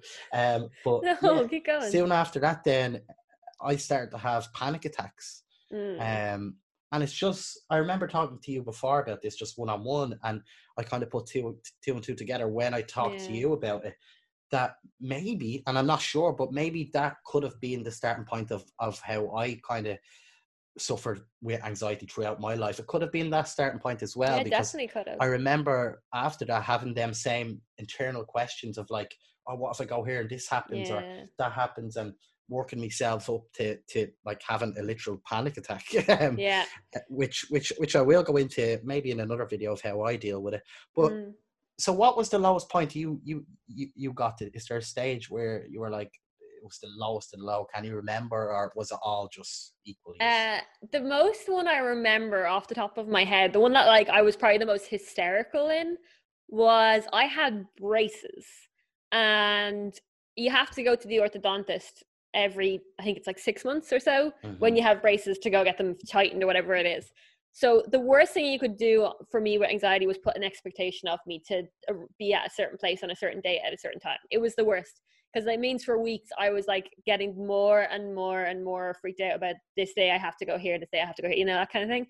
Yeah. And with orthodontists, you only can get an appointment very intermittently. Like if you miss an appointment, it's very hard to, or back then certainly it was very hard to get another one, because there wasn't that many. It was like the early, I don't know, probably 2005, 6, 7, whatever it would have been. There wasn't that many somehow, or maybe I was just incorrect about it, but I just remember the fact that it was like, if you don't go to this one, you're going to miss it for another 6 months. And when that, So the moment that's pressure, said like, to you, the yeah, pressure is just, it's like someone saying like, you're either, you fucking go to Mars or you don't. Like, it's the biggest possible thing you can imagine. I know. So I, like, this was my poor parents, like they had no idea how to cope with it. They were trying their best, so I never judged them for this. But of course my mother was just like, come on, you need to go, like, come on, we have to get it, we're gonna miss the appointment, you need to go. And I was like physically backing up into the back corner of my house like a puppy, like just trying to get away from this scenario. And I was hysterically crying, like screaming, saying, I can't go. Like, and it was all, the actual fear was, what if I can't get it, or what if we can't get a parking space close enough to the orthodontist and we have to walk, and I faint on the walk. Now bear in mind, the furthest we could have been from the orthodontist would have been a 3-minute walk. Like, it's not far. I'm not doing the Kilimanjaro hike here. Like, so that the idea of those 3 minutes was what was freaking me out so badly that I was screaming bloody murder, saying I can't go, and physically backed myself into a corner in the house, trying to get away from the people trying to tell me to get out the door. Like, I think in the end we did end up going, but that was the most panicked I can remember being. Uncontrolled panic. Like, normally I got kind of quick at like just saying no and just not going to places, which is how I started to kind of like understand how to control it.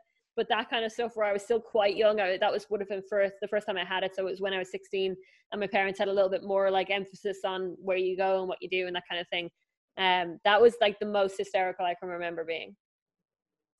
So how, I know I know this is an issue that we could literally tackle for 5 hours and talk about it fully through how it all morphed. And maybe we will do that eventually. But I know this is only a little bite-sized chunk of what it really is. And for anybody listening, there's a lot more to the story, including mine and Harker's, when it comes to anxiety and to mental health.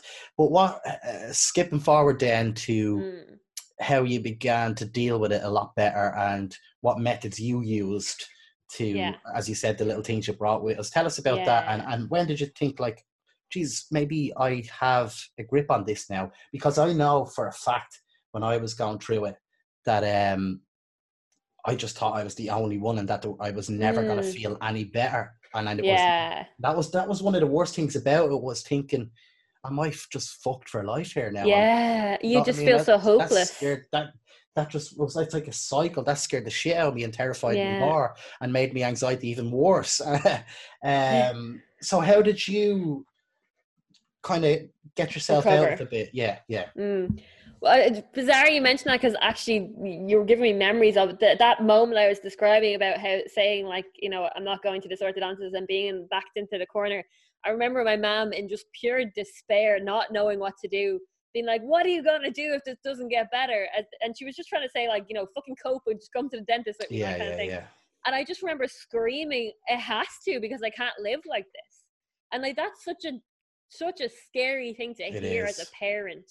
Like, imagine your child just being like, I can't live like this. Like, they're really, it's a scary thing to feel as well. Yeah, it you is. know, but it really is. yeah, but like, I can't imagine being my mom hearing that, going like, fuck, she has like some version of an end date in her head where she can't just do this anymore, kind of thing. Like, and I wasn't ever suicidal at the time. I've had more recent mental health crises that weren't based in anxiety that I did experience suicidal ideation in. But bizarrely, during my whole years of anxiety, I never once thought that way. I would just felt like I was going to be a hermit for the rest of my life. Like, because I had this kind of zone in my house that I wasn't as bad, I just felt like this is how I live. The rest of my life, I'm in here. Like, this is where I am, like, you know. But to way I recovered from it was, I guess, it was very specific, and I kind of thought I invented it, because I certainly didn't read it anywhere of what to do. But I'm pretty sure it is a very normal method of recovering from it, which is to try and convince yourself that not to convince yourself you don't have it. So first I used like physical, actual methods. So what I did was I answered all of my what ifs. Like, whatever one you thought of, and you generally think of 10 every second, but every single one you thought of, you answer with a plan. So if your question is, what if I go here and X happens? You literally give yourself an answer of, well, I'll go do this, this, this, and this, and that's going to solve that problem. Typically, the answer to all of them was, I'll just go home. Like, you know, if you're at a place and you're not, like, you don't having a good time, you're worried about whatever it is, your answer is, well, you'll just go home. Yeah, that's my answer. It's like, I'll just get a taxi. I always do that, where I have like a, you know, 30 quid or 50 quid in my back pocket, and I'm like, if that goes wrong, I'm out. Taxi. You plan for disaster. Like, and it does help, because a lot of the time I don't need to go home then. You know? Exactly. But having the plan is what calms you down. And you have to sometimes tell yourself that plan over 50 times over in the space of the hour, because even though you've answered it in your head, the same what ifs will come up over and over and over and constantly. So that was one of the first things I started doing, was like answering myself. And you're having full conversations in your own head. You look like a crazy person. You have to answer yourself. Even if it helps to write it down, you have to answer your what ifs, or they never end, like, you know. Then I physically started, based on the answers, some of the answers to, like, what if I start feeling unwell or feeling faint? Because we thought my problem was a lack of sugar, I started physically bringing things like Lucozade or Ribena or something sugary with me everywhere through the 4 years of my life that I was this ill. Like, it came with me every day. I was in my Leaving Cert exam table with, I think it was at this point like 4 to 5 different bottles of different kinds of drink with me, like, to try and cope, as well as the rescue remedy and all the other things, like. So yeah, that was part of my action plan of how to deal with it, was like that, to have the actual remedies I needed. Some of it was just water if you started feeling nauseous, because as you well know, even though anxiety is in your head, the side effects aren't. You get physical symptoms then because of it. Physical symptoms completely. So I got a lot of nausea, constant nausea, because you get so freaked out that your system overrides itself with adrenaline. And adrenaline makes you feel nauseous. I just felt sick all the time. Like, it's just, and that's what it comes from, the anxiety. Like, as far as I know, it's from the adrenaline. So that makes you feel unwell, because it constricts your stomach. So you have to, my answer to that was to bring crackers. So I'd have something dry to eat so I could settle my stomach, because at that point, once I'm that nauseous, I can't eat anything, which has its own side effects then. So yeah, I had to start bringing like dry food. You know, it's a vicious fucking circle. It is. Anxiety is just rolling ball down a hill, and every time it picks up something else, that causes more problems. Like, you know, so that was it. Like, you brought dry food places. I brought water for the nausea. I brought Ribena and Lucozade for the sugar worries. Like, you're a pack mule at the end of it, but eventually it works, and you stop needing to bring them everywhere. You know. So I started the physical things. Certainly, I would bring like the rescue room, the things that I'd spray in my tongue, whatever it was. They're all placebos. They're all placebos. Nothing actually physically helps. But once you think they help, they do help, and that's what's important. All you need to do is convince yourself they help, and they do, because anxiety is a mental disorder. So yeah, you answer the what ifs. You bring your physical crutches. Bear in mind that my warning, if anyone is listening to this thinking I'll try that method, pick a physical crutch that is free, or you'll end up getting, like, you know, spending a lot of money, but also pick something that is non-harmful to your health. Don't pick cigarettes or alcohol or something like that, because you won't be able to let it go for a really long time.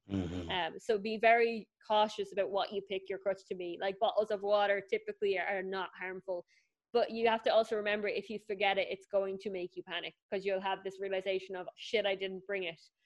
Freak out. Like, so it's not, physical crutches are not always good things, but it is what worked for me. So Yeah, this is just for you. This is what know? works for you. So I think Yeah, people will understand that when they're listening.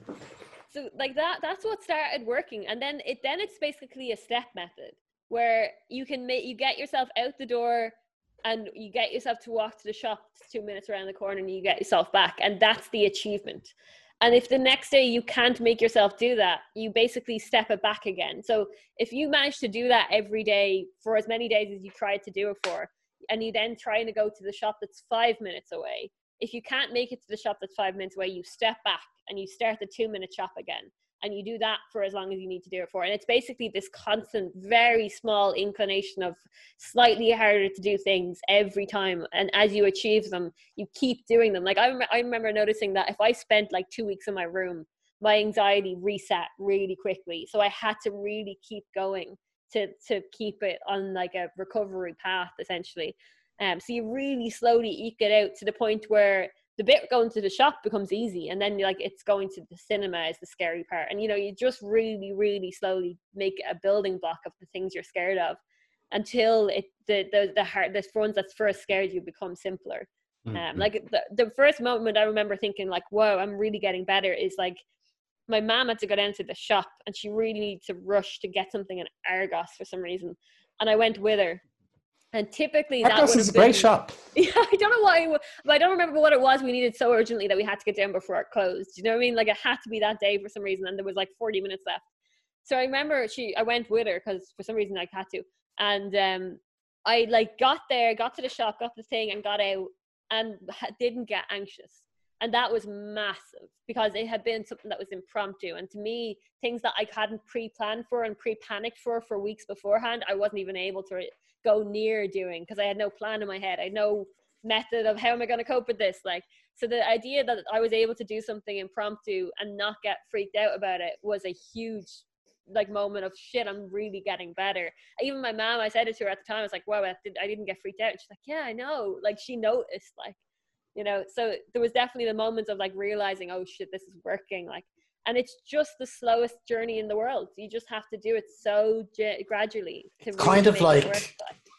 it's kind of like discovering what works for you and yourself, isn't it? Like it really is. Like there is things that can help.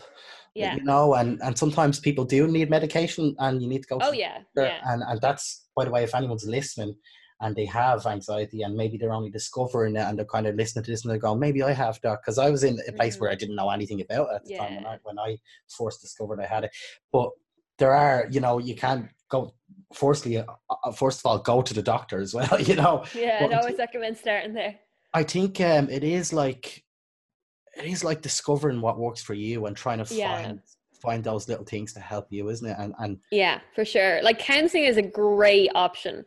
I didn't go to counseling for my anxiety. I went to a counselor, I think 2 or 3 times when I very first diagnosed with it, which was not helpful because it just happened to be not a good counselor. And like, unfortunately that can happen, and you have to make sure you shop for counselors the same way you shop for shoes and actually really find someone that works with you. But I've since gone to counseling for depression in more recent years, and like the suicidal ideation that I mentioned, and that was like literally saved my life. So if I had managed to find, say, the counselors I saw nowadays back then, I probably would have been able to recover a lot faster than in the end, it did take me the 4 years or 5 years to recover. I probably it could have accelerated at no end if I had been able to, but it just wasn't there available. Like this was, you're talking 15 years ago, like even in more like the treatment options that are available now are quite different. Like nowadays there's apps that help distract you from your panic attack. And you download an app, and it's whatever, like different activities, different things that help you distract you from the middle. Because one of the things I used to do when I was like full scale freak out, trying not to run away from wherever I was distract myself. And that's a really important thing that I should mention, is to like you physically have to try and get your brain off that track, because once it's on that track, it doesn't want to leave. And I'm talking like full on, I sat in a room and named every color I could see over and over and over to try and it's just to give yourself something, your brain, something else to obsess about than this.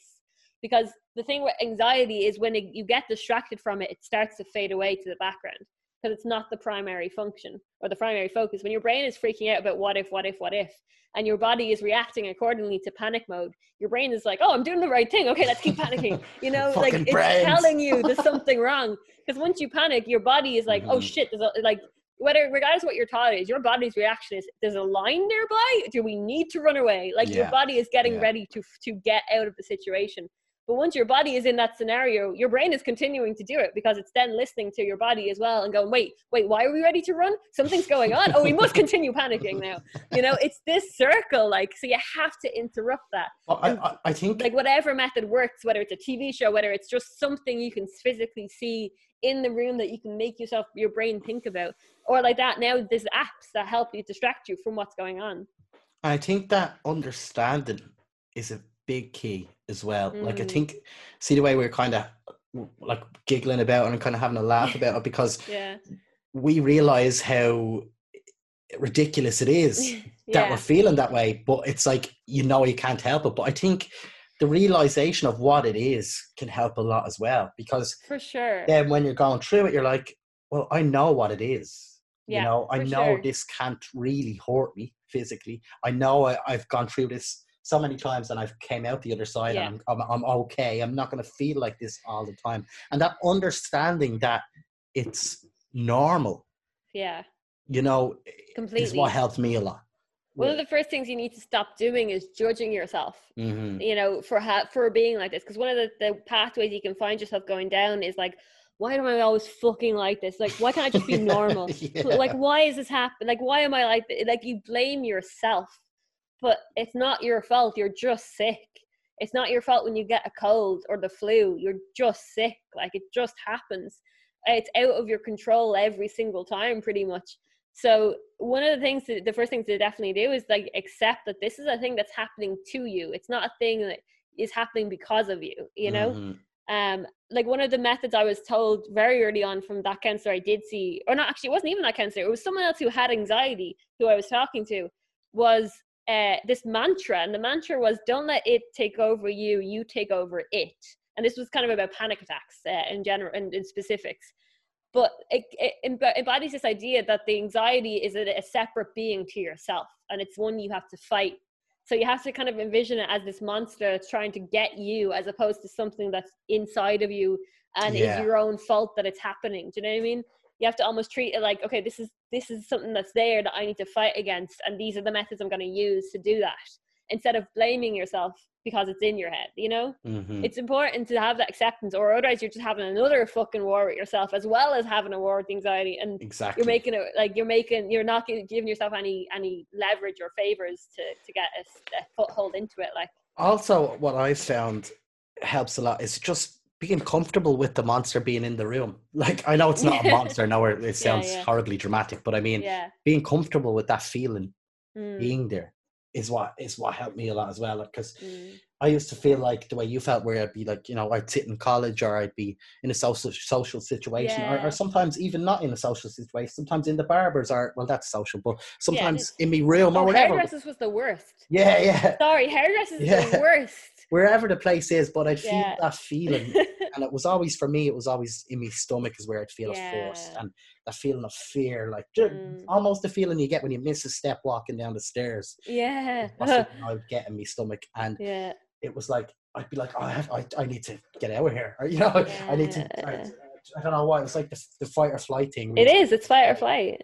But I found what helped me a lot, and it might help somebody listening and might not. Everyone has their own way. But was just being like, okay, in my head, just being like, okay, that feeling's here, and I'm just gonna embrace that feeling. I'm gonna be comfortable with that feeling. I'm gonna feel that feeling as like an alarm that's going off in the morning, but I don't really need to get up. I can just let the alarm ring, and I can light it for a while. And that really helped me a lot, to just when I got that feeling. And I still struggle with it today. Sometimes it does overpower me a little bit sometimes. But most of the time I'm able to deal with it. And it's because of that feeling. What I use a lot is just like, yeah, it's here. I know it's here. Yeah. Thanks for reminding me. Yeah. You know, that kind of way. I'm Yeah. like, yeah, I know I Someone feel like that, but that's okay. And someone I'll feel like once said that you have to like treat that feeling of anxiety as like the annoying backseat driver in your car. yeah, You just have to be like, yeah, I know you want me to turn left. Yeah, that's great. Yeah, thanks for yeah, letting me know. Great. And it's just like an annoying like teenager behind you being like, yeah. you know. That is a Or great someone else said analogy. it was That is a to great treat analogy. it like Spock. Like, is it to when you're trying to recover it? So if your anxiety is like, what if you die in a car crash? To imagine yeah. Spock is in your head and being like, well, logically, the chances of you dying in a car crash tomorrow is 0.01%, you know, and like that kind of thing. I That's had to deadly. kind of cope with mine a little bit different than you mentioned in terms of I couldn't let myself be comfortable with it because when I would acknowledge it, and let it be there, it would just immediately get worse. Yeah, So yeah. I had That to used very to happen to me though. actively, That same thing used to happen to me as well. There's I so many really had different to like, avenues and prospects oh, and massive. to this. Yeah. It's, you know. I really had to actively like just deal with it when I felt it and like either make it go away or if it got too bad, then leave and stop it happening. Because like when it would get too bad, I'd be visibly like shaking and different Yeah, things. yeah, yeah. Yeah. But I had to kind of really always, the moment I clocked, oh, I'm feeling anxious, like, right, breathing exercises, like do whatever methods it is I use to calm down. By the very, very end, like when I was really, really recovering and doing things that I never imagined being able to do, I had like a 5-minute method, which was like, right, if you're gonna like, when I'd start doing that thing of like, oh no, it's beginning, I can feel it starting, like here, it's ramping up. I do like, I right, sit know the down. feeling so well. Yeah. It's like, sit down 5 minutes. You get 5 minutes to fucking go for it, like freak out. And again, this comes from like dealing with anxiety as a monster as opposed to being part of yourself, where you talk to it essentially. And I'd be like, right, you fucking get 5 minutes, go for it, freak me out as bad as you can. And then at the end of the 5 minutes, you force yourself to make a decision.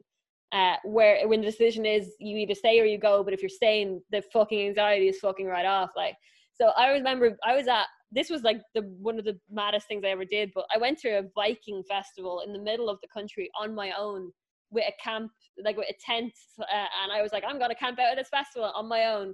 And I was still like really early days of recovery. Like this was after the 4 years, but like it was in terms of like being able to do that level of things, still like one of the earliest days. Like, so you're talking probably only 2 years after the main part of the recovery. I got to the thing. I walked to the thing. This is walking, and me is bad news because I faint quite a lot. So like going to places that you're far away from your car is always a bit of a trigger for me, because it just is. I'm going to probably faint more often. So I got to the thing. I did the walk. I got into the place, and I was like, okay, it's here, it's there, and blah blah blah. And I went back to the tent, and the decision not the tent. I went back to the car. The decision of getting back to the car was, do I now camp out here, or do I just spend a few hours here and I go home? Which one do I do? And then that was the anxiety starting of, oh, but what if you camp and this and this and this and this and this, and what happens to here, and what if this happens, and all the normal things. And that was the point I remember really strongly just going, you get 5 minutes to freak out about this, and then you make a decision. So I did the thing. I freaked out for the 5 minutes. I set a timer on my phone. The alarm went off on it. And I went, right, decision. Are you staying or are you going? And I'm fully talking to myself in this scenario. And I'm like, no, fuck that. I'm staying. And I'm like, right, but you don't have to feel anxious the rest of this day. And I'm like, okay, fine. And then I went. And that was it. I never felt anxious the rest of the day. Like, because I had made a very, very conscious choice of like, fuck it. I'm not doing this again. Like, I want to enjoy myself and not ruin the rest of my day here. Like, so I did it. Never felt anxious the rest of the night. The next day, I went home after it was over the next day. And it was one of the really strong parts of like, wow, I'm really very recovered from this at this point, that I can actually manage it so strongly that I can just turn it off once it starts, you know? That's amazing. And I'm so happy that you got to that point. And I know for a fact that this conversation is going to help people that listen to it, because I know from just talking to people in general that anxiety and panic attacks and stuff like that is so much more common than people realize. Because some people, it's not that they're ashamed of it, they just don't want to talk about it, they don't want to share that, and that's okay too if people are like that, you know. I think it does help to talk about it, but there's just some people who just don't like talking about it, and that's just the way it is. And I know that from friends who like have told me about it, that you'd never think suffer with anxiety, because they do everything and they're always on the go and they're doing this and that, and a lot of them are in media in front of camera all the time as well. And I think what's so important about conversations like this with people like yourself is like, you were one of the people that might be listening to this Yeah. podcast in that place thinking, I'm fucked. I'm never going to be out of this. My life is over Yeah, here. I don't know what completely. to do.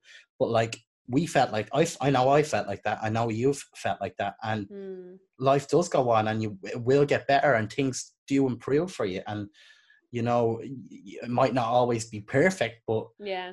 it does get better. And I know it sounds so cliche. I remember people used to say to I me like, know, oh, it'll get yeah. better in a few years, you'll be fine. Or, Yeah. you know, it will get better. And I'd be like, fuck you, you don't know. You know, like, Yeah. but you have to if you don't work. really You really believe have them, to work for it, you know? yeah, Like if you I don't think really the believe reason, them either, you're like, yeah, will one of it the though? reasons Will it? that can feel so false is it doesn't magically get better on its own. It gets better if you figure it out, like, and that there are many ways, whether it's using methods like we said, or getting CBT, or getting medicine from the doctor, or whatever method it is. But like, it's a matter of the first step, which is going to a doctor and accepting that something's going on that you're not happy with, that you're not satisfied with, and it's starting to impact your daily life. Like, it's that acceptance is definitely one of the first steps of being able to be like, right, something's not right, and I'm fucking tired of it being not right, so I'm gonna do something about it now. That's, I think, why this whole like it gets better can feel like a platitude, because it is, I guess, and that it gets better when you try, you know. And it's exhausting. It's one of the most exhausting fights you'll ever fight, but you couldn't dream of the life that is ahead of you if you get there, you know. I couldn't have dreamt of the life I live now when I was Same. that sick. I just Same. couldn't. It was Same. way beyond my wildest And dreams. it's not as if I even have an extraordinary life, but just to be able to Yeah. enjoy my day Yeah. is something that I didn't think I could possibly do when I was Yeah. going through it at the worst time. I was like, I'm never, you know, gonna just have a nice day, like Yeah. not have loads of money or Completely. loads of success, Go but to the just to be shop without able panicking about it. yeah, Like, yeah, yeah, just yeah. little things like that. But Yeah. eventually you can get to that place, and you will if you put your mind to it, and you find what works for you. Harker, this is usually an hour-long podcast, but we're nearly on 2 hours now. No way. My son and my girlfriend are in the other room waiting to go on a walk. But listen, what I like, what I've been saying to all the guests, you're guest number 9 on the Jamie J. Carr podcast, and I appreciate if you enjoyed this chat, please go check out Harker Ryan on Twitch and on YouTube. And make sure to subscribe to this channel and hit the notification bell as well. And even just show some support in the comments, and let us know if you had any if you've had any struggles with mental health. You fucked up like us. Yeah. And also let us know about the other stuff we were talking about at the start. If there's that's fun there or interesting to you. No, but I really enjoyed that chat. It's been one of the best and one of the most realist chats I've had on the podcast since I've yay. so thank you very much for being so open and honest, and I'm sure you'll see in the comments a few people will be thanking you for being so open and honest, because I know it's easy for us to talk about, but it's not easy for a lot of people to talk about. So I think we've done a justice. I feel like there's a bit of meaning behind this podcast. Thank you so much for having me. I really enjoyed it. I've never actually, well, I was going to lie, I've never done a podcast. I've done one podcast before over the phone, but this is my first ever like video podcast. Brilliant. Nice. That's awesome. Deadly that this is the first one. But yeah, you're number 9 on the podcast. Oh, I was gonna say, I had something else I wanted to say there. Oh shit. Fuck, that's the worst time it can happen when it's on a podcast.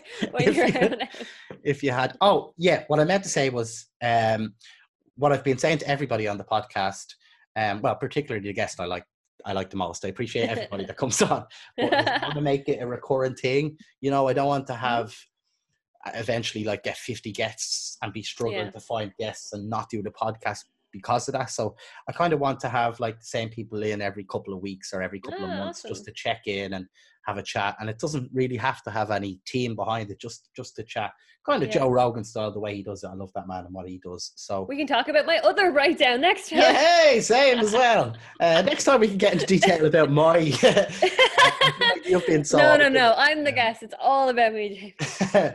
But yeah, so we'll catch up again, and in the meantime you can go check out Harker's channel on YouTube. It's just Harker Ryan, is it? Or Harker Ryan, that's the Harker one. Ryan. Listen, have a great evening, and thanks for being so honest. Thanks for having me. Pleasure. Happy Christmas. Good luck. Happy Hanukkah. See you later.